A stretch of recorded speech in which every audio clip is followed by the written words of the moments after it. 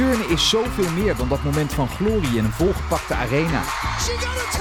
Zoveel meer dan dat perfecte element op het perfecte moment. Ongekend, vlekkeloos uitgevoerd. En zoveel meer dan die val, waardoor ook je droom in duigen valt. That is a heavy fall. He wants to keep going. Iedere turner, iedere turnster heeft een eigen verhaal. En die verhalen willen wij, Lisa Deen en Edwin Cornelissen aan jullie laten horen.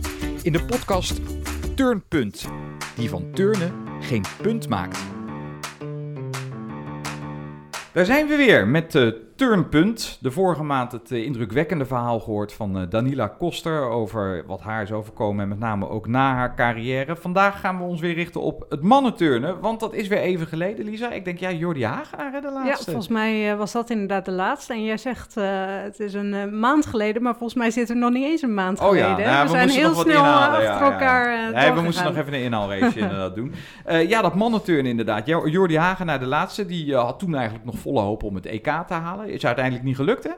Nee, die raakte inderdaad geblesseerd aan zijn rug. Dus die moest inderdaad het EK missen. Belangrijke EK, zoals we vorige keer in de podcast ook al aangaven. De top 13 moest worden gehaald om naar het WK te mogen. Dat is gelukt. En daar gaan we met onze gast van vandaag over praten. Precies, de belangrijke missie richting Parijs. Dirk van Meldert is de bondscoach van de Nederlandse mannen. Ja, daar zal toch een last van jullie zijn afgevallen, denk ik, hè, met het behalen van die top 13 klassering. Ja, natuurlijk moesten we daar afgevallen zijn. 14e geworden, dat was het teamtraject ten einde. Ja. En dat zou voor enkele jongens, maar ook voor het mannenturnen ook wel een heel grote ontgoocheling geweest zijn. Precies, want het was natuurlijk geen gemakkelijke aanloop. Jordi viel uit met een blessure, Martijn de Veer viel uit met een blessure. Dus ik kan me voorstellen als bondscoach, denk je, op dit moment. Ja, en Rick Jacobs viel ook uit, Amina Baidi. Dus dan werd het eigenlijk overschakelen naar een team dat je voordien niet voor mogelijk had geacht. Ja. Maar dan moet je de jongens vertrouwen geven, positief blijven. Dat is makkelijk gezegd, hè? Maar in de praktijk wel je doelen wat aanpassen en erin geloven. Dat hebben ze ook gedaan. Hoe stond je daar op die vloer? Want ik kan me voorstellen dat het met zo'n team heel spannend is geweest. Wel, de laatste jaren zegt men vaak, heb veel plezier, hè? Ja? Kijk, het is geen plezier, een wedstrijdturnen, nog voor de jongens, nog voor de coaches. Je kan er wel zin in hebben, je kan voelen dat je goed voorbereid bent, je kan gefocust zijn, maar het is als een examen. En dan nog een openbaar examen, waar je met de billen bloot gaat, laat ons zeggen, als het mis is. Ja. Hè? Dus zo voelt de coach dat ook? Natuurlijk. Als coach sta je erop te kijken, hè. Ja. Maar ja, ze zeggen altijd, als coach, daar verricht je je voornaamste werk natuurlijk in het voortraject. Ja, maar je bent zo betrokken bij de jongens, bij het team. Je wordt uiteindelijk ook beoordeeld als coach daar. Mm-hmm. Ja? Niet dat het over de coach gaat, hè, maar het is wel zo. Want als prestaties afgerekend. Als het over afrekenen gaat, is het veelal de coach. Ja? Dat is in voetbal zo, maar dat is in turnen ook misschien zo. Alhoewel dat ik dat in Nederland veel minder voel dan in België vroeger. Okay. Maar je bent zoals die jongens gespannen. Ja. Je kijkt, je ziet wat er goed gaat, soms misgaat. Dus ik denk dat beleving van spanning een beetje anders, maar toch gelijkaardig is. Ja. Want ze maakten het ook nog eens heel spannend op een gegeven moment. Hè? Op een gegeven moment werd het echt wel rekenen ook voor jou. Die eerste 3 toestellen, voltige, ring en sprong, die gingen heel goed. Mm-hmm. Dan aan de brug waren er 2 oefeningen die wat de mist in gingen. Mm-hmm. 1 die normaal een hoge score heeft, hè. Dan begon ik al in mijn hoofd wat te rekenen. Je laat er natuurlijk niks van merken. Hè. Dan ging er nog iemand aan de rekstok af. Mm-hmm. Dan was het met Luc Heurnink, die als laatste man erin gekomen was. Die zijn rek moest lukken, die dat dan ook gedaan heeft. Knap als van hem. Als debutant notabene. Ja. En op de vloer ging hetzelfde verhaal. En dan moest Casimir, die wel wat meer ervaring heeft, maar de laatste oefening moest die is op zijn kont gelegen hebben, bij wijze van spreken. Ik denk dat het op 100ste zou aangekomen hebben, maar Casimir heeft dat afgemaakt. En 12e, zoals we voordien hadden gezegd ook. Ja. Kwam dan ook uit, prima, hè? Ja. Maar zoals je het schetst, ben je dus eigenlijk tijdens die wedstrijd als coach ook de hele tijd aan het rekenen, of niet? Ik zag na sprong dat we, denk ik, 3 punten voor schema zaten om in top 13 te zitten. Ik dacht, oké. Maar naar Brugge was het nog maar 1,5 punt. Ja, precies. Het kan snel gaan. Wist je dan meteen bij die laatste landing van Casimir eigenlijk van oké, we hebben het binnen? Of was het echt nog wachten op die score dat je het echt... Nee, dat wist ik, want dan hadden we een klein punt overschot. Ja, precies. Ik moest ook een beetje terugdenken aan dat kwalificatietraject wat eraan vooraf ging. Toen dus die blessures ontstonden. Viel me op dat, ik denk dat het Casimir was, die zei van ja, maar Dirk heeft ons wel geschetst dat het ondanks alles, al rekenend, best mogelijk is. Was dat op realiteitszin of was het ook om die jongens een beetje vertrouwen te geven? Dat was op realiteitszin, ja. Want je kan natuurlijk dingen vertellen, maar je moet geloofwaardig blijven, hè. Mm-hmm. En dan moet je niet aan een doemscenario denken, dan moet je niet schetsen, maar jongens, als we dat en dat doen, dan halen wij dat nog. En dat was de realiteit ook. Maar de wedstrijd moet geturnd worden en 1 of 2 vallen meer en het was voorbij. Dat klopt ook. Ja, dat is turnen, zeggen ze dan altijd. Hè? Ja. Als ik even wat andere actualiteiten erbij pak, Lisa. Ja, Loran de Munck die had een filmpje gepost hè, op Instagram. Ja. Wat is die allemaal aan het doen? Ja, die zag ik van de week inderdaad een filmpje plaatsen met een moeilijkheid van 6,8. Maar volgens mij kan Dirk daar wel meer over vertellen hoe dat... 6,8, dan ga je wel omhoog natuurlijk. Heb ik dat filmpje gezien? Mocht niet van de coach. Mocht niet van de coach. Jawel, natuurlijk. 6,8, ja. Nu doet hij een deel op 1 beugel met 1 volledige draai in Russenwende. Als hij er dan 3 doet, gaat hij 2 tienden omhoog. Ja. En als hij nog een half draadje bij zijn afsprong erbij doet, gaat hij ook 1 tiende omhoog. Dus 3 in totaal. Nu zit hij op 6,5. Dan gaat hij naar 6,8, Ja, het is natuurlijk wel in zoverre... het schetst wel zijn situatie dat hij continu aan het bouwen is. Hè? En dat hij dus eigenlijk wel echt tegen die wereldtop zit aan te schurken. Maar hij is wereldtop, hè? Ja. Want op het laatste WK ging het dan mis met zijn afsprong. Kan gebeuren. Was ook een enorm tumultueuze zaal en als eerste starten. Dat is geen excuus, maar ging er vlot door en dan in de afsprong. Mm-hmm. Maar hè. Mm-hmm. Maar als hij gewoon de afsprong doet, dan heeft hij daar een medaille. Ik denk dat hij dan zilver had gehaald. Ja. Dus is de wereldtop, hè? Ja. Maar hij moet het nog eens doen, hè? Ja, maar los daarvan, hij moet niks. We zien hoe het gaat, het is elke keer terug opnieuw beginnen. We bereiden ons goed voor. En dan zeg ik altijd, ça passe ou ça casse. Hè? Kijk, eventjes een mooie uitdrukking erin, inderdaad. Ja. Maar als je kijkt, je hoort wel eens turners zeggen van... ik ga me heel erg focussen op netheid, op mijn uitvoering. Het lijkt er een beetje op, als je dit zo beziet... dat Loran ook heel erg aan het investeren is op zijn moeilijkheid, of... Maar het gaat in de eerste plaats gaat het over uitvoering. Mm-hmm. Loran doet ook vele oefeningen. Hij is niet meer tevreden met een oefening met een klein foutje in. Op het laatste EK waren er 2 foutjes in. Ja. Werd hij nog ex aequo derde. Kan je nagaan, hè? Ja. Maar waren we in de eerste plaats teleurgesteld, hij en ik samen met hem, over die 2 foutjes. Ja. Dat we zelfs niet in de gaten hadden dat hij nog altijd derde ex aequo stond. Natuurlijk met die tiebreak-regel is het degene met de hoogste moeilijkheid die afvalt. Dus er is geen medaille. Ja. Dus een beetje een rare regel, vind ik. Maar vierde dus, ja. Ja. Kan die zichzelf iets verwijten daarin dan? Of gebeurt dat gewoon? Ja, wat we gemerkt hebben, ook op het laatste EK moest hij als eerste van het tweede groepje starten. En dan had hij zijn ademhaling goed onder controle, hij voelde zich rustig. Ja, natuurlijk altijd wel wat spanning. En dan na zijn one-touch, nadien voelde hij toch opnieuw die spanning stijgen, waardoor hij er van in het begin niet helemaal lekker in zat. Dus het zat hem echt in die spanning weer? Ik denk, dat eerste element al ietsje... Uiterlijk was dat niet zoveel aan te zien, maar hij voelde dat het niet liep zoals anders. Word je iets meer verkrampt, denk ik. En dan 2 keer benen even open en dan, Want het was eigenlijk de minste oefening, als we achteraf zien, van heel het selectietraject. Dus hij heeft er in totaal voor jury een stuk of 8, 9 gedaan. Ja. Soms boven de 15, soms iets onder de 15. En nu was het 14-2-3-3 door die 2 fouten, ja. Wanneer kwam eigenlijk bij hem ook een beetje een soort van die ontwikkeling daarin, dat vele oefeningen draaien? Want hij heeft natuurlijk dat ene jaar gehad waarin hij reserve was voor... de EK en WK-finale. Hij zei eigenlijk zelf dat hij daarna zeg maar die omslag maakte van meer oefeningen en zo. Merkte jij dat ook als coach, dat die periode is geweest? Dat is altijd mijn boodschap geweest, hè? Voor senior turners. Daar wordt veel te veel over gediscuteerd en zo verder, maar het is eigenlijk simpel. Ja. Maak enkele keuzes in je leven naar lifestyle. Moet nog niet eens zo drastisch zijn. Geloof in wat je zou kunnen. Handel daar ook naar. En doe op training wat dat je op wedstrijd zou moeten doen. En niet omgekeerd. Train en hoop dat het op wedstrijd beter is. En zo is zijn vertrouwen en geloof gegroeid, denk ik. Maar dat klinkt vooral ook echt als een mentaal proces, hè? Ja. Dat is een mentaal proces, ja. Dat denk ik wel. Ja. Het is, en het moeilijke is eigenlijk om het eenvoudig te houden. Ja?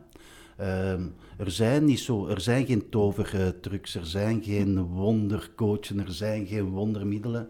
Hou het eenvoudig en focus op de belangrijke zaken die eigenlijk een gamechanger kunnen zijn. En bij Loran was dat geloven in zichzelf.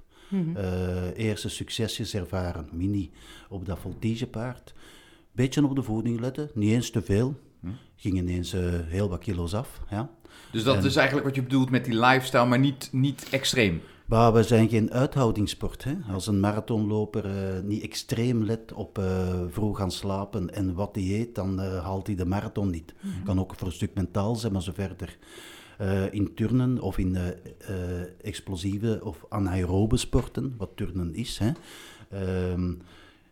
is dat ook belangrijk, maar toch minder drastisch. Ja. Gewoon gezond, normaal, logisch eten. Wij moeten niet aan caloriecontrole gaan, want als je gezond eet, hoeft dat niet. Dan recupereer je beter, voel je je beter. En dat is al. Je mag gewoon goed eten. Maar kies een beetje. Laat de junkfood of de aanverwanten eruit. Ja. En voor ons, voor de meesten, sommige individuele gevallen misschien niet, maar voeding hoeft geen emotioneel item te zijn. Is dikwijls emotioneel, maar we gaan dat ook niet controleren. We gaan daar niet op doordrammen, gewoon wat uitleggen en ineens die klik maken. En mag lekker eten, mag genoeg eten natuurlijk. Ja. Beetje uitkijken wat. Voor ons is dat in 9 van de 10 gevallen genoeg. Ja. Ja. Als we het hebben over het mentale proces. Hij schetste ook wat hem overkwam na Liverpool, na die val. Dat het hem een tijd lang eigenlijk had wakker gehouden. Hè? De impact van het mislukken eigenlijk van die finale. Hoe zijn jullie daarmee omgegaan? Dat vraagt wat tijd. Als ik eerlijk ben, ga ik dan hetzelfde proces door. Oh ja? Ja, natuurlijk. Ja. Want dan ga je afvragen, hebben we wat fout gedaan? Of? Nee, in de eerste plaats, maar het gaat over de turner, het gaat niet over de coach. Maar ik begrijp het wel, want ik voel dat ook. Dan zeg je van, shit. So close, ça passe ou ça casse. Hè? Ja. Het had even goed kunnen lukken. Maar ja, dat is makkelijker gezegd dan gedaan natuurlijk. Ja, maar het is ook niet meer als dat hoor. Ja? En dan kan je wel zeggen, we hadden een iets andere routine omdat we eerst waren. We hebben dat de dagen voordien ter plekke nog wel zo wat gesimuleerd. Hoe kwam dat, dit en dat. Maar je moet het ook niet overanalyseren. Nee. Maar het blijkt dus in de praktijk best lastig om daar dan een snelle punt achter te zetten en weer door te gaan. Iemand wie ik daar enorm voor bewonder en misschien een van zijn grootste kwaliteiten is Epke Zonderland. Ja. Want die heeft uiteindelijk, als ik juist stel, toch ook 4 Olympische rekfinales geturnd. Ja. Ja. Ja. Waarbij er 3 keer is afgegaan. Ja. En 1 keer fantastische eigenlijk apotheose van de Olympische Spelen. Hè. Maar ik vind dat die met die gemiste kansen ontzettend goed is omgegaan. En dat is het moeilijke in topsport. Want dat maalt in je hoofd. Hè? Ja. Want dat heeft gevolgen natuurlijk. Zowel qua... Ja, hij had 1 keer een medaille en ineens was Loran de nieuwe Epke. Wat hij vooralsnog niet is. Hè? Ja, de pers staat vol, je wordt bejubeld, iedereen is er. Je app, WhatsApp ontploft. Ja. En je mist. Ja. En het wordt stil. Hoe zijn jullie daar samen dan mee omgegaan ook? Praat je daar dan gezamenlijk veel over? Of hoe gaat zo'n proces na zo'n toernooi? Eigenlijk ongeveer hetzelfde als ik nu heb verteld. Ja. Ja, voilà. Het is zo, even analyseren, kunnen dat en dat aanpassen. En trein gewoon leuk verder, geef het een plaats. Het is voorbij, kijk naar het volgende doel. Ja. Dat is het beste. Ja. Misschien is het ergens ook wel weer prettig als het zo oorverdovend stil blijft na een mislukking. Dat je weer een beetje in alle rust kan gaan toewerken naar nieuwe successen. Als we er dan toch een beetje positieve draai aan geven. Ja, maar het voornaamste is dat zij dat zelf de bladzijde kunnen omdraaien. Bijvoorbeeld iemand als Casimir kan dat ook goed, vind ik. Ja, daar op, volgende doel. Zoveel tegenslagen al overwonnen natuurlijk. Ja, het is altijd pijnlijk. Hè? Maar als je kan zeggen, kom op, niet zeuren. Ja. Had gekund, maar deze keer niet. Volgende keer gaan we er opnieuw voor. Is natuurlijk terug de kans dat je mislukt, hè? Maar daar gaan we niet van uit. We horen op het concrete doel, zoals men dan zegt. Hè? Maar het is wel lekker natuurlijk dat zij ook samen in die zaal staan. Want ik kan me voorstellen dat ze ook een soort klankbord voor elkaar worden. Dat je dat als coach ook kan bezien zo. Ah, maar dat is een heel leuk groepje. Ja. Ik moet soms als coach niet te veel ertussen komen. Ja. Ja? Oh, dus soms juist terughoudend blijven. Ik ben vrij terughoudend momenteel in de training, ja. Omdat ik het proces zie en dan zie ik het proces is goed. Laat maar doen. En dan af en toe eens wat tussenkomen en suggestie geven of denken, niet beter zo misschien. Maar dat betekent dus eigenlijk dat je met een hele volwassen groep aan de slag bent, hè, als je dat aan ze over kan laten. Maar, als dat zo loopt, is dat prettig. Als dat minder loopt, dan probeer ik wel er iets aan te doen. Ja. Het is niet dat ik niks doe op training, hè, maar het is een vraag van, hebben die jongens goede trainingen? Ja? Dat hangt samen met hun beleving. Gaan ze vooruit? Hebben zij concrete doelen? En als je dat ziet als coach, dan moet je daar niet te veel aan veranderen. Nee. Lisa, nog eventjes, ik moet ook even over een oud-turner hebben die zijn eerste schreden op het trainersvlak zet. Bart Deurloo, want wat laat die nou weer allemaal zien op die social media? Dat is weer een vraag inderdaad die ik voor Dirk heb. Want ik zie daar heel veel filmpjes voorbij komen van rekstokoefeningen tot dingen op de vloer. En ik vraag me bijna af of hij niet stiekem weer een comeback aan het maken is. Goh. Dat zou de coach misschien best goed uitkomen gezien de blessures. Ja, je weet het niet. Ja, Bart gaat het WK voorbereiden. Oh, serieus? Ja. En ik zie dat ook wel zitten. Kwam dat echt vanuit hem? Of heb jij daarin een beetje... Dat is volledig vanuit hem. Heeft hij omschakeling naar coach gemaakt, ja. Hij voelde dat hij daar nog niet helemaal zijn energie in kwijt kan. Dat zijn verhaal nog niet een einde was. Hij was nog te veel turner eigenlijk. Ja, hij zei van verdorie, ik heb mijn turnen misschien nog niet helemaal goed afgesloten. Ik ben zoekende in mijn leven. Wat ga ik doen? Coachen doet hij graag, zeker als hij de jongens met tips kan helpen. Ja. Maar daar hangt natuurlijk ook nog veel anders rond. Hè? Hij wil eigenlijk nog wel een beetje one of the guys zijn eigenlijk. One of the guys, ja, dat was hij ook. Wilt hij dat per se? Ik weet niet dat dat een Nederlands woord is. Wil hij dat echt zijn? Dat denk ik ook niet. Bart is een lieve, goede jongen. Hè? Man. Jongen, inmiddels ervaren man. Maar die kan nog heel goed turnen. Hè? En dat voelt hij zelf ook. En hij ziet en hij turnt nog graag. En hij heeft dat plezier. En hij wil dat nog op een andere manier afsluiten. En mee dat Olympische Spelen teamticket binnenhalen. En dat dan fonkelen zijn ogen. En dan hebben we afgesproken, kijk Bart, tot eind juni ga je die jongens nog helpen. Coachen en 1 training per dag zelf doen. Ja.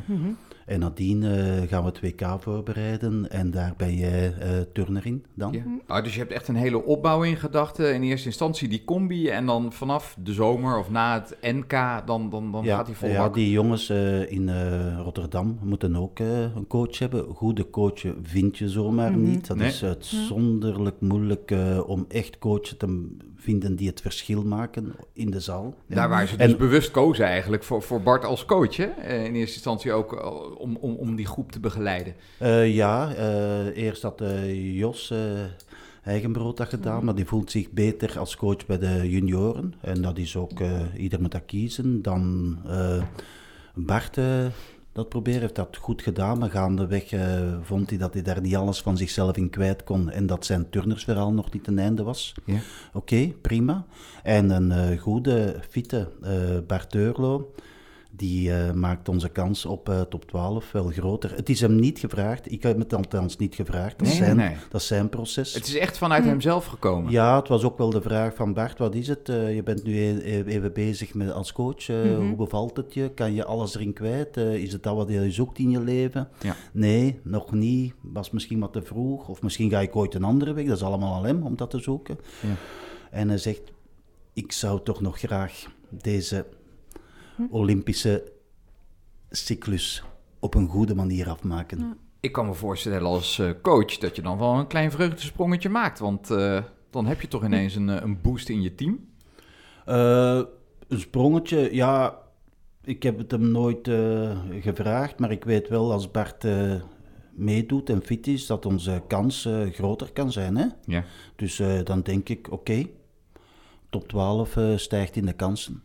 Het blijft altijd heel concurrentieel, want dat subtop middenveld bij het turnen heren is zo close. Je kan 10e en 18e worden. We hebben het in 2019 gezien, hè, hoe het ook mis kan gaan inderdaad. Maar nou ja, goed, het is in ieder geval wel eventjes wat kwaliteit dat er weer bij komt. En ja, hij heeft natuurlijk na Tokio ook een tijdje echt afstand genomen van de sport. Op wat voor niveau zit hij nu? Topniveau. Ja? Ja, er zijn nog een paar vraagtekentjes naar belasting toe, maar zijn knie voelt veel beter aan dan voor de Spelen. Okay. Hij heeft intussen ook een meniscusoperatie gehad. Hij doet terug vloer en sprong. Hij heeft vertrouwen bij de afsprongen en is aan het opbouwen.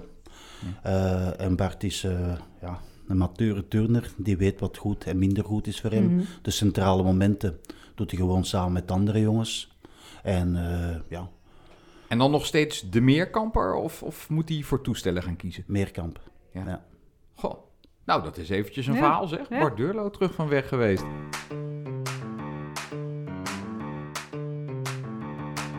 Dirk van Meldert, ja, we hebben het gehoord, niet uit Nederland, uit België afkomstig. Hoe is het ooit begonnen? Als turner of was het altijd iemand die een coachcarrière ambieerde? Ik ben ooit, toen de dieren nog spraken, turner geweest. In een heel andere tijd. Ja. Mijn mama ging met mijn broer en ikzelf naar de kinderarts en wij hebben een licht astmatische aanleg, een eczeem. En die zei, laat uw mannetjes eens gaan turnen. En dan kwam ik in een club terecht, in het Mechelse, waar men nog aan de Zweedse gymnastiek deed met demonstratieoefeningen. Wij werden geselecteerd voor die demonstratiegroep. En we stonden in rijen van 4 en ontplooiingen en armzwaaien in de zaal. En dan ineens kwam het toestelturnen en werd die zaal veranderd in een zaal vol stof en matjes en dit en dat. Heel goed voor astma. Was bij een katholieke federatie nog, stel je voor. Ik werd ooit als klein manneke nationaal kampioen. Ik dacht, joepie, tot ik ontdekte dat er een stuk of 4 waren. Ja. En dan ben ik gaan studeren in Leuven, bewegingswetenschappen. Dus we hadden aan de universiteit aan het werken. Moest ik wetenschappelijk onderzoek doen, maar mijn gevoel ging naar die zaal. Een eerste boormachine gekocht om zelf een zaal ineen te timmeren. Oké. Training gegeven. Assistent federaal coach bij de katholieke federatie. Overgestapt naar de toen officiële. In het beleid terechtgekomen. Voor de federatie toen nog de Vlaamse turnfederatie gaan werken. Adjunct-directeur. Verantwoordelijk voor turnen heren, turnen dames en ritmische gymnastiek. Zelfs ritmisch, kijk. Ja. Alle wedstrijden georganiseerd, topsportbegeleiding en zo verder. Heel historisch. Maar dus helemaal zelf opgebouwd? Letterlijk opgebouwd zelfs, zoals je zegt. Nationaal Centrum. Dan kwam er eind 90 jaren de mogelijkheid om een equivalent van de loodscholen op te richten. Hebben we dan in Gent gaan uitbouwen. Ben ik naar Gent verhuisd. Werd ik nadien ook bondscoach. Samen met technisch directeur. Piramideopbouw. 15 jaar gevroed, bondscoach geweest. Maar ja, als je 15 jaar vroet, worden de mensen je ook beu op de duur. Hè? En ga je zelf ook naar een burn-out, want als coach moet je heel veel regelen. Hè? Zowel geld zoeken als gemeente, scholen, mensen overtuigen en zo verder. Ja. Wat is hetgene wat jou in het turnen zo trok? Wat jou naar die sport... Ik ben geen sportman. Sport interesseert mij eigenlijk matig. Ik doe zelf geen sport. Ik heb het me voorgenomen om het deze zomer terug te gaan doen. Ja, wat voor sport? Mijn enige sport nu is wandelen op het strand. Dat doe ik bijzonder graag. Maar ik heb ooit in coronatijd zo'n mooi roeimachine gekocht, zoals in House of Cards. Dat staat mooi verticaal en ik heb er al 3 keer 10 minuten op geroeid. Dus dat is een verhaal waarin dat velen zich herkennen. Maar dat turnen vooral omdat het een moeilijke sport is, omdat we internationaal nergens stonden, omdat ik zelf mijn geschiedenis heb als turner op bescheiden niveau. We gaan dat beter doen. Een enorme gedrevenheid, misschien ook ambitie. 7 op 7, altijd, zoals je eigenlijk doet.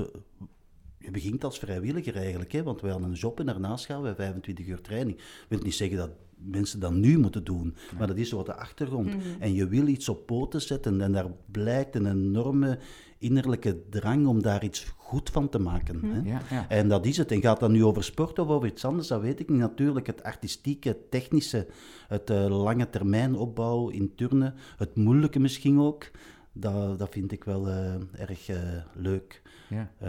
Ja, dus het is ook in zekere zin pionieren geweest vanuit eigen ervaring en passie. We hebben een aflevering gemaakt met Gerben Wiersma, de bondscoach, voormalig bondscoach van Nederland. Die schetste ook zo'n beetje wat voor stadia je doorloopt als trainer. Hè? En dat je dus in eerste instantie heel erg op je eigen ideeën moet vertrouwen of die van je voorgangers. En dat je gaandeweg eigenlijk een steeds professionelere coach wordt die misschien ook wel steeds beter gaat handelen. Heb jij ook zo'n traject, zo'n proces doorlopen?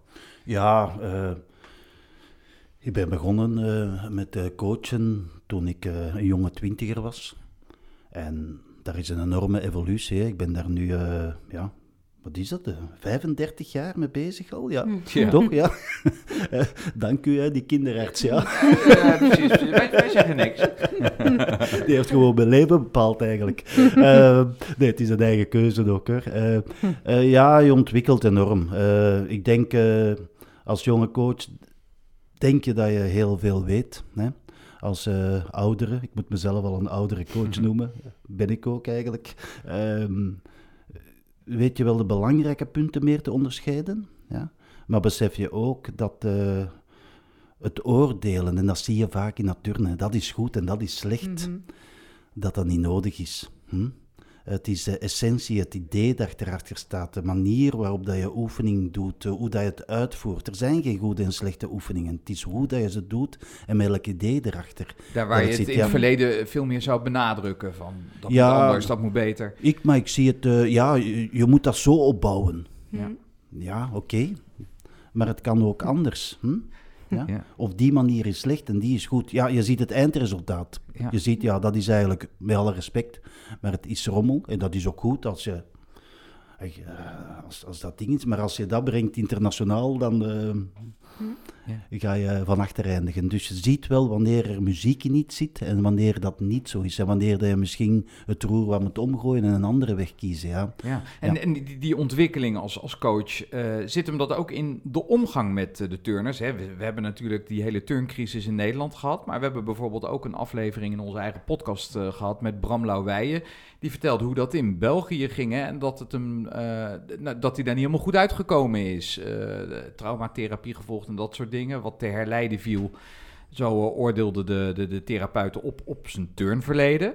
Een verleden ook met jou. Ontwikkel je je daarin als coach en word je daar steeds bewuster van hoe een omgang kan uitpakken met een jonge turner? Daar ontwikkel je zeker in als coach en daar ontwikkelt iedere ouder, iedere leerkracht, iedere mens in. Dus ja, daar heb ik wel over nagedacht en zo verder. Natuurlijk, het verhaal van Bram Louwije is tot hiertoe een heel eenzijdig verhaal gebleven, waar jij me eigenlijk nu halvelings de eerste vraag over stelt. Dank je daarvoor. Nou ja, ik ben ook benieuwd naar het verhaal van de coach daarin. Wil je dat horen? Ja.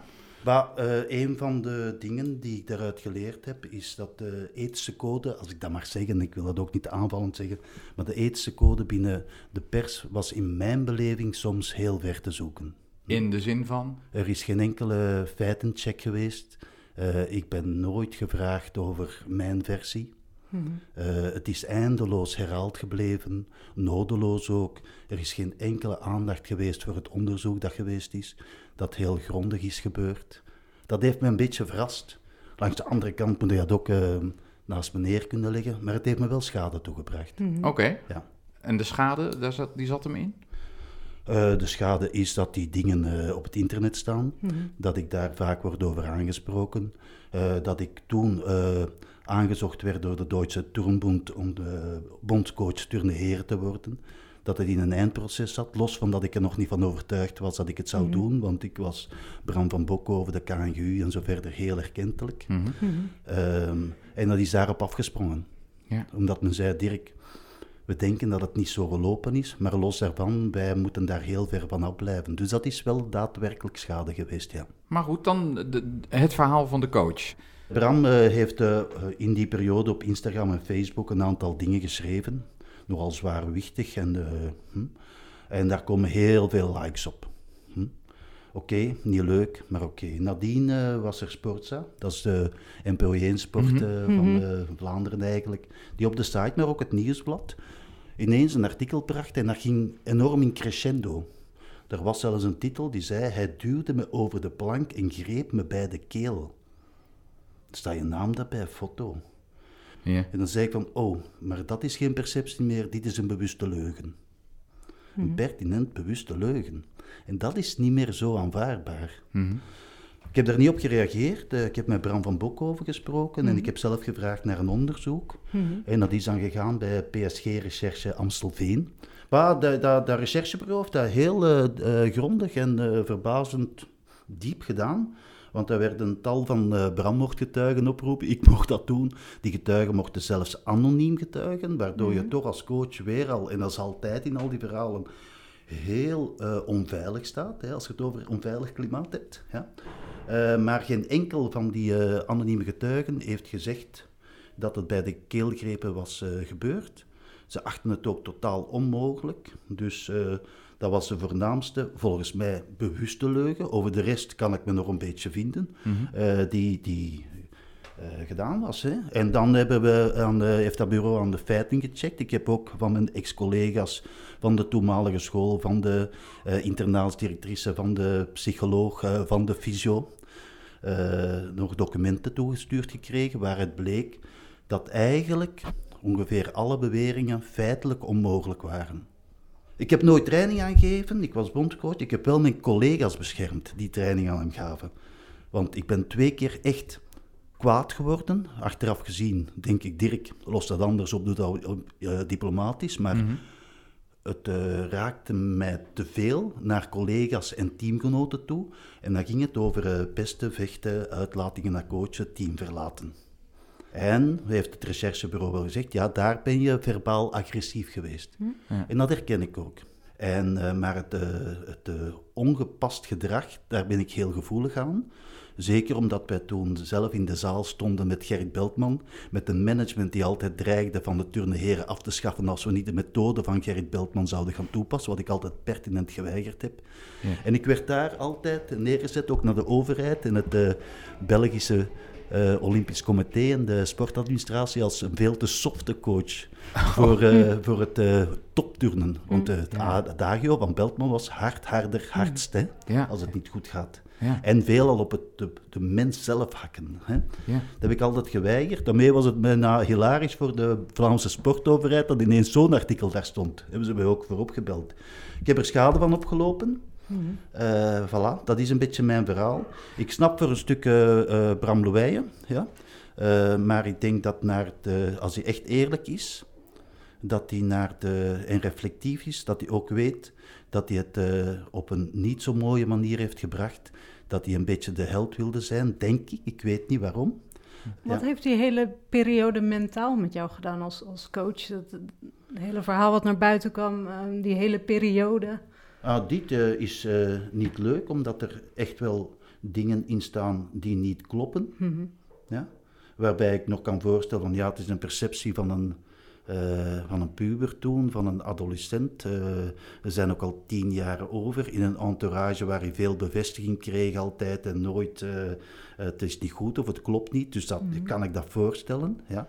Heb je getwijfeld of je door wilde als coach? in die periode? Nee, niet echt, omdat ik vind dat de KNGU mij altijd gesteund heeft.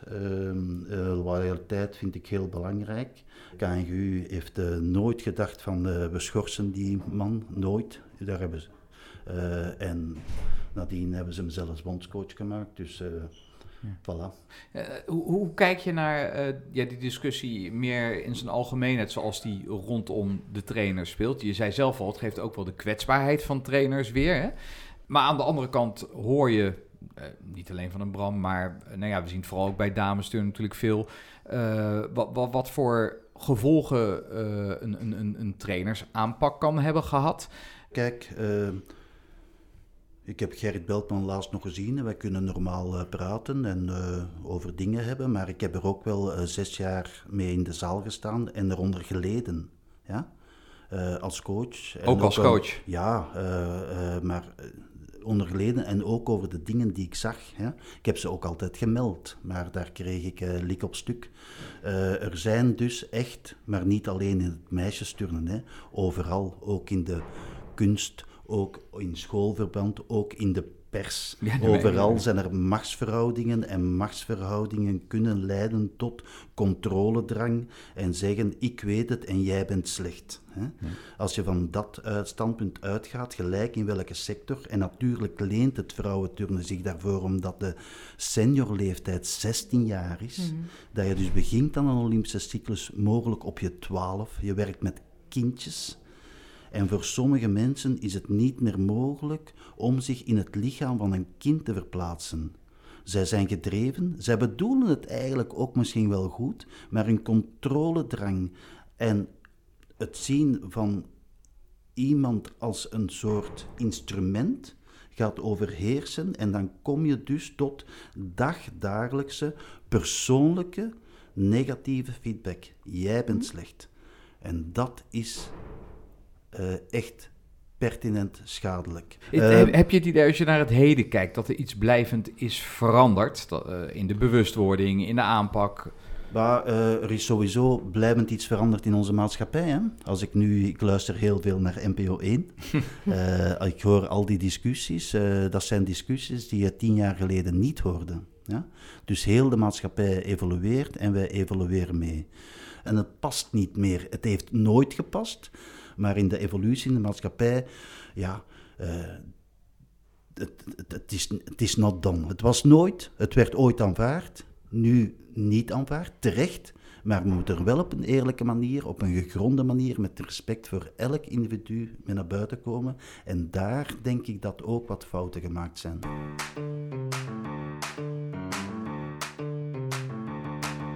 We gaan eens eventjes kijken naar het heden en het turnen. Dirk van Meldert, dus de bondscoach, in ieder geval tot en met Parijs. Werkzaam dus nu in Nederland. Is dat heel anders trouwens dan werken in België? Nee. Nee. Nou ja, ze zeggen altijd die Nederlanders zijn zo direct en zo. Ik heb andere ervaringen. Ja? Echt, ja. Nee, ik vind niet dat de Belgen er meer omheen praten. Hun taal is wat zachter. Sommige uitdrukkingen zijn wat zachter. Maar de ideeën, de structuur, het gerichte denken, het zoeken naar oplossingen, het zeggen in de vergadering waar het op staat, niet erbuiten, hè, dat is makkelijk. Mekaar respecteren, maar toch helder zijn en geen angst hebben om pijnpunten aan te raken. Die heb ik zeker evenveel in mijn carrière in België, in Vlaanderen dan, meegemaakt. Het enige wat hier is dat ik hier veel minder negatieve en dreigende druk voel. Dat heb ik in België, in Vlaanderen, continu gevoeld. En wat voor druk moet je dan aan denken? Dat is als je nu niet top zoveel haalt, dan gaan we je structuur halveren, gaan we de helft van de trainers ontslaan en zo verder. Dat is een constante dreiging. Ik ben er uiteindelijk nog goed mee omgegaan en het is ook een van de redenen waarom ik ontslagen ben, uiteindelijk in 2014 in België, omdat ik een document waarin dat letterlijk stond, niet direct wilde ondertekenen. Wanneer had je zoiets van, ik wil wel naar Nederland toe, om daar ik heb nooit naar Nederland gewild, hè. Welkom, zou ik zeggen. Hoe ben je er dan verzeild geraakt? Ik ben hier heel graag, hè. Maar ik heb dat nooit... maar ik heb een leuke tijd ook gehad, want het is niet allemaal kommer en kwel. Ik heb ook fantastische momenten meegemaakt, hè. Nu hebben we natuurlijk... Ik wist dat je erover ging beginnen, hè. daar veel te lang op stilgestaan. Maar dank u ook voor dat even te kunnen zeggen. En voor de rest ga ik erover zwijgen. Ik heb daar gewerkt. Ik had 2014 eigenlijk genoeg van topsport. Ja? Want ik vroeg ook, waar leidt topsport? Wat is nu de maatschappelijke waarde van topsport? Dat is een hele interessante discussie. Tot welke soort mensen stimuleert het topsport? Wat is de opvoedkundige waarde en zo verder? Waarom doe je eigenlijk aan topsport? Hè? Dat was ik een beetje, het is genoeg geweest daarin. Ik kan dat ook in andere sectoren vinden. En ik heb een tijd in de motivatiepsychologie gezeten. Dat was een project van een aantal universiteiten met een hele hoop sportpsychologen. Ze hadden nog een coach nodig, zeggen Dirk is toch niks aan het doen. Dan heb ik dat vertaald naar de praktijk toe. En heb ik massa's van workshops voor allerlei sporten. Niet alleen sporten, ook voor organisaties en zo gegeven. Vroegen ze een paar keer in Oostenrijk, Dirk, kom er naar hier? Eerst jongens turnen? Nee, ik doe dat niet. Dan meisjes turnen voor een centrum dat problemen had, waar iedereen boos op iedereen was. Hè. Dacht ik, dat sluit aan bij wat ik nu ga doen. Ik kom naar daar voor enkele maanden, een half jaar, en dan ben ik terug weg. Heb ik ook gedaan. En dan was ik terug in België, vroegen ze mij, Dirk, wilde jij geen bondscoach worden van dames? Heb ik dan 2 jaar en halftijds gedaan, me and my suitcase, hè? Van vliegtuig in, vliegtuig uit. Bij Oostenrijk was dit, hè? Oostenrijk, turnen dames, hè? Ja. Graag gedaan, 14 dagen daar, 14 dagen in Brussel. Wel heel veel pensions en hotels en zo verder. En toen ik definitief het antwoord kreeg dat ze niet naar een centrale werking gingen, waardoor ik daar ook echt iets zou kunnen opbouwen. Dat viel eigenlijk samen met dat Bram op het WK in. Toen mij vroeg, Dirk, heb je geen zin om naar Nederland te komen? Hoofddorp, daar is een centrum dat een nieuwe impuls nodig heeft, volgens mij. Ja? Ik heb gezegd ja, en een paar dagen later ben ik hier begonnen, heb ik netjes en gedreven alle vragen en taken die Bram aan mij gezegd had, proberen zo goed mogelijk uit te voeren. En zo ben ik hier beland, voilà. Ja. En dus zit je weer midden in de topsport. En was ik toch wel even benieuwd. Als je dan filosofisch gesproken die vragen gaat stellen. Wat is de waarde van topsport? De relevantie maatschappelijk van topsport? Ben je tot antwoorden gekomen? Goh, kijk, heb je nog een avond? We gaan weer voor de samengevatte versie. Ik denk dat topsport zoiets is waar je heel gedreven naar een doel kan werken. En als dat samen kan gaan met een aantal gelijkgestemden, dan moeten niet je boezemvrienden zijn en zo verder. En als je voelt dat er muziek in dat zit en dat die jongens of meisjes of wat ook, dat ook goed, en dat ze ontwikkelen en dat je iedereen kan helpen om tot het maximale van zijn of haar kunnen of zoveel mogelijk een realistische droom kunnen waarmaken, dan vind ik dat fantastisch. Dat er nu iemand is die strandt in het jongensturnen bij 78 punten als dat de top is, of bij 85 punten, dat is waardevol, want je bouwt aan iets en zo verder. Daarnaast heb je natuurlijk een ambitie en iedereen heeft ook een ego en je wilt ook wel als je ambitieuze ego in de positieve zin ergens staan, dan voel je die honger en je bent ook gewoon iemand die gepassioneerd is en gedreven is. En in dingen als het topsport kan je dat kwijt. Maar ik zou dat ook kwijt kunnen. Men denkt soms amai, jij bent sportief zeker, hè, zeg ik dan? Nee, ik ben dat niet. Jij ziet er eerder artistiek uit. Misschien had je dat beter gedaan in het leven, dat weet ik niet. Hè. Had ik die ene arts in tegenkomen. Ja. Maar ik ben blij in de topsport. Het is wel een belastende job. Hè. Het is constant. Het is ook dikwijls de coach die de drijf, de motor is achter alles. De drijvende kracht. En daardoor word je weer kwetsbaar, want dan kan ook overkomen van god, die zeurende coach is er weer en hij wil controle over alles. Maar je merkt ook als de coach er niet echt achter zit, dat het niet altijd, maar in vele gevallen niet opschiet. Dus het is een totale job, het is eigenlijk een leven. Langs de andere kant, het kan ook leiden tot mensen die eerder en zeker in deze tijd denken dat zij alleen het middelpunt van de wereld zijn, dat zij, en ik wil niet terugrefereren, maar toch wel van alles kunnen zeggen en daarin de held zijn, zonder nadien te reflecteren over zichzelf. Kijk, dat is dan weer de valkuil van de topsport. Hè? Ik hoop dat iedereen uitgroeit tot een evenwichtig persoon, een leuk persoon, die iets kan betekenen ook voor andere mensen, naast zijn eigen dromen waarmaken. Als maar de essentie van een topsporter is vaak dat je toch egocentrisch vaak moet denken. Egocentrisch denken, je moet opkomen voor jezelf en je moet geloven in je eigen dromen en daar ook naar handelen. Maar dat hoeft niet te zeggen dat dat ten koste moet gaan van anderen of dat je jezelf alleen maar belangrijk vindt. Ik vind het hier in die zaal, je kan halvelings door het raam naar binnen kijken, hè, dat groepje waar dat je het daarnet over had, en dat is niet alleen hier, hè, ja, dat is ook ergens anders, is in elk land zo, dat is ook in Rotterdam, in Heerenveen, in Den Bosch zo. Als je ziet dat die jongens goed met elkaar omgaan, elkaar stimuleren, een droom hebben, daar stapsgewijs en ook doelgericht naar richten, zonder zichzelf het middelpunt van de universe te vinden. Maar natuurlijk ook voor zichzelf gaan en voor hun eigen dromen gaan, maar dat moeten hebben, je moet assertief zijn. Ja. Dat is fantastisch. Je gaf aan het begin al aan van, ja, ik had eigenlijk nooit die ambitie om hier dan ook bondscoach uiteindelijk te gaan worden. Hoe is dat gelopen? Want je bent in eerste instantie in Hoofddorp begonnen. Langzaam is dat zo gegaan dat Bram wegging. Ja, ik ben natuurlijk altijd gedreven en die microbe blijft er zitten en ik ga door. Het maakt niet uit, 6 uur 's morgens of middernacht. Natuurlijk heb ik wel ook geleerd, een beetje balans vinden in het leven, anders ga je ook naar een burn-out, heb ik ook ooit meegemaakt. Ja. Dus daarmee dat ik ook aan zee woon. Ja, dat is wel te waar van deze job. Maar ik ben hier gekomen door toevalligheden, maar ook door de energie, de drive. Is dat hier op een paar jaar tijd toch wel uitgegroeid tot het centrum waar de helft van het seniorenkernteam traint en meer dan de helft van het juniorenkernteam. Dat zal mensen opgevallen zijn ook. Dan ging Bram weg, Mark Meijer ging weg, Marieke van der Plas ging weg, dat was onthoofd. Dan dachten we dat eerst met 4 seniorcoaches die functie van Bram op te lossen. Dat leek dan toch ook niet zo makkelijk te zijn. Niet dat er ruzie was of zo, maar ja, wie doet wat en hoe gaan we snel vooruit gaan en zo verder. Dan dacht eerst Jeroen Jacobs en ik zelf die leiding te nemen. Dan heeft Jeroen Jacobs gekozen om turnen dames te gaan doen. Ja. En dan heeft men gezegd, ja Dirk, jij? Dan hebben ze gezegd, ja pak die een Belg maar, voorlopig. En dan heb ik dat gedaan. Dat EK en dat WK, dat eerste, dat viel redelijk mee, want het was met een heel nieuw, de stars were gone, hè. Alleen Casimir bleef eigenlijk nog over van die oude lichting. Nu is Bart natuurlijk voorlopig niet teruggekeerd. Hebben dat EK toch goed gedaan, 12e of 11e geworden toen. Loran de Munck genomen, zeg. Hè? En dan de WK, dat viel ook wel mee. Ja. En dan ga je verder en ik merk wel, ik heb nog altijd die drive in mij, die passie om dat te leiden. En ook geen schrik om mijn verantwoordelijkheden te nemen. Of ik steek mijn nek uit. Ik durf mijn nek uit te steken. Ik verplicht mezelf ertoe, want daar moet je moed voor hebben soms. Hè.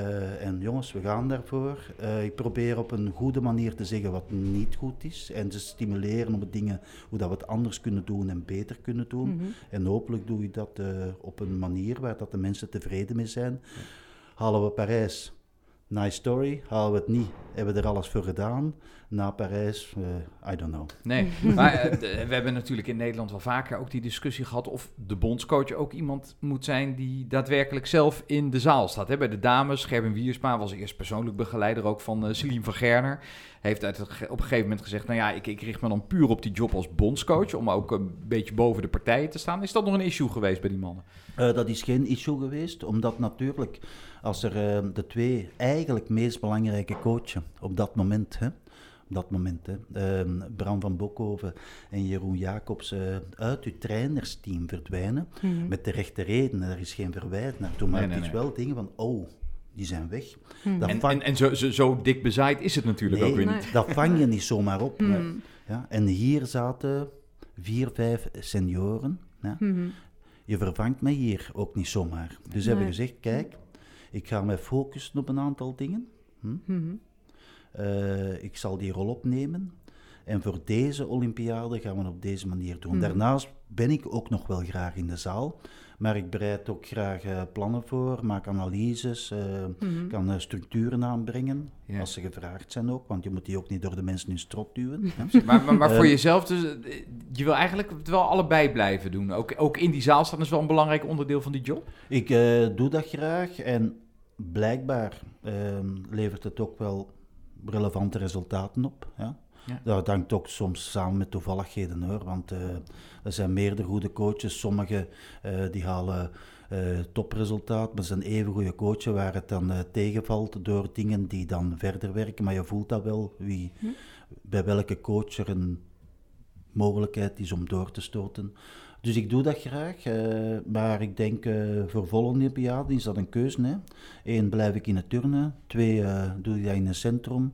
3, doe ik dat als bondscoach. En hoe vullen we dat dan in, als men dat nog zou willen? Hoe vullen we dat dan concreet in, dat het meer boven de centra staat? Dat is momenteel ook zo. Hè. En ik zal altijd selecties, mij maakt het niet uit van welk centrum. Je bent Nederland en er is maar 1 ding, Team NL moet aan het maximum hoogste kunnen geraken. Ja. En maar volgende Olympiade gaat het anders, maar deze Olympiade leek dat de meest efficiënte keuze naar resultaat en werking toe. Parijs, daar draait het natuurlijk allemaal om. Het WK straks in het najaar is daar cruciaal in om het als team te bereiken. De boel fit houden, hè? Dat is een van de belangrijke missies, denk ik ook. Die boel was redelijk fit voor het EK en WK 2022. Ja. Jordi was al langer gekwetst met die rugblessure. Dat was niet tijdens het traject, zo verder. Maar het blijft een risicosport. Hè? En soms komen er blessures uit de lucht vallen. Je kan alleen maar proberen om nog beter fysiek voor te bereiden, om nog meer die oefeningen onder controle te hebben. Dat valt ook samen met herhalingen. Het is ook een spel met belastbaarheid natuurlijk. Maar elk land heeft altijd blessures en zo verder. Laten we ons hopen dat we dan nu fit in blijven. Maar we gaan wel voor die top 12, dus we moeten er wel voor gaan. En niet op reserve turnen. Of niet denken, op de wedstrijd zelf zal het wel gaan. Nee. Voilà. En daar zullen we zien, hè, wij zijn kanshebber voor top 12, maar zo denken een 10-tal landen. Hè? Precies. Een 10-tal landen die gaan eindigen tussen de 10 en de 12, wil ik zeggen. De marges zijn uitermate klein. Dus wij kunnen dat halen. Halen we dat, gaan we met een team. Is dat niet zo, dan is het plan B, dan moet je bij top 15 zijn. Dan krijg je 1 niet-nominatieve plaats voor wie nog kan volgen. Kunnen we die op het WK zelf nog een allrounder plaatsen op naam. Een toestelman plaatsen op naam. Ja, kan op het WK ook. Dat kan op het WK, ja. Dus de beste per toestel in de ranking, in de geschrapte lijst, krijgt een ticket op naam. Allround hetzelfde, ticket op naam, zijn een aantal plaatsen. Ja. En dan nadien is er nog een mogelijkheid om in de World Cups van het voorjaar, hè, dat is januari, februari, begin maart, per toestel dat er 2 zich plaatsen. En is er nog 1 plaats voor op het EK in april. Het begint nu al te duizenden. Ja, toffe sport, hè, maar bottom line, top 12 team. Anders 1 plaats en nog andere kansen om met maximum 3 naar de Olympische Spelen te gaan. Precies. Dat is misschien beter te volgen. Is het voor jou nog extra bijzonder dat het straks nog in Antwerpen dan ook is? Dat WK? Ja, natuurlijk, want exact 10 jaar geleden, 2013, hadden wij een leuke ploeg, maar viel die wedstrijd zo tegen. Ja. Met België, hè? Ja, met België, ja. Want ik herinner bij Donald die Truijs, die bij zijn afsprong weer al op voltige een fout maakte en nog altijd 16e eindigde. Dennis Goossen, die later de finale geturnd heeft op de Spelen van Rio. Die was wat een goede prestatie, vanuit het niks naar de 12e plaats. Maar dan Jimmy en Dennis, die een paar fouten maakten. Iedereen stond erop te kijken. En dat was eigenlijk het begin van het einde voor mij als coach. Niet dat dat erg is, maar dat weet ik. Maar nu zag ik daar terug, 10 jaar later, met de Nederlandse ploeg. En ik heb daar heel veel zin in. Ja. En hoe bijzonder gaat het worden daar in Antwerpen? Want België zit natuurlijk met een Nina der Waal ook wel in een aardige turn-vibe momenteel. Nina der Waal, dat is een Belgische epken, hè. Ja. Die is momenteel wel gekwetst, maar natuurlijk als hij daartegen hersteld is, dan kan hij daarvoor fantastisch. En ik gun het. Ik ben Nederlander nu, hè. Nee, ik ben Belg, maar ik ben turn-Nederlander, hè. Ja. Ik heb enorm goede contacten met mijn ex-collega's. De 2 leidinggevende coachen in België zijn eigenlijk ex-turners die bij mij getraind hebben. Een heel goed contact mee, een heel groot hart mee. Goede verstandhouding met al mijn ex-collega's daar. Blij hen te zien. Maar op de mat gaat Nederland winnen. Kijk. Nou, het vertrouwen is af. Ja, precies. Goed, met die conclusie gaan we afsluiten deze editie van Turnpunt met Dirk van Meldert. Ja, over een maand zijn we er weer. Er komt natuurlijk een NK aan. En Lisa, we gaan voor de zoete inval in Ahoy. Ja, net als vorig jaar. Dus er komen een aantal mensen bij ons langs aan tafel tijdens het NK. Dus nou ja, en mochten jullie nog tips hebben of zoiets hebben van... die willen we wel eens horen daar of die, meld je bij ons via onze social kanalen. Weten jullie te vinden. En dan gaan wij kijken of we het kunnen inwilligen. Bedankt voor dit moment en tot volgende maand.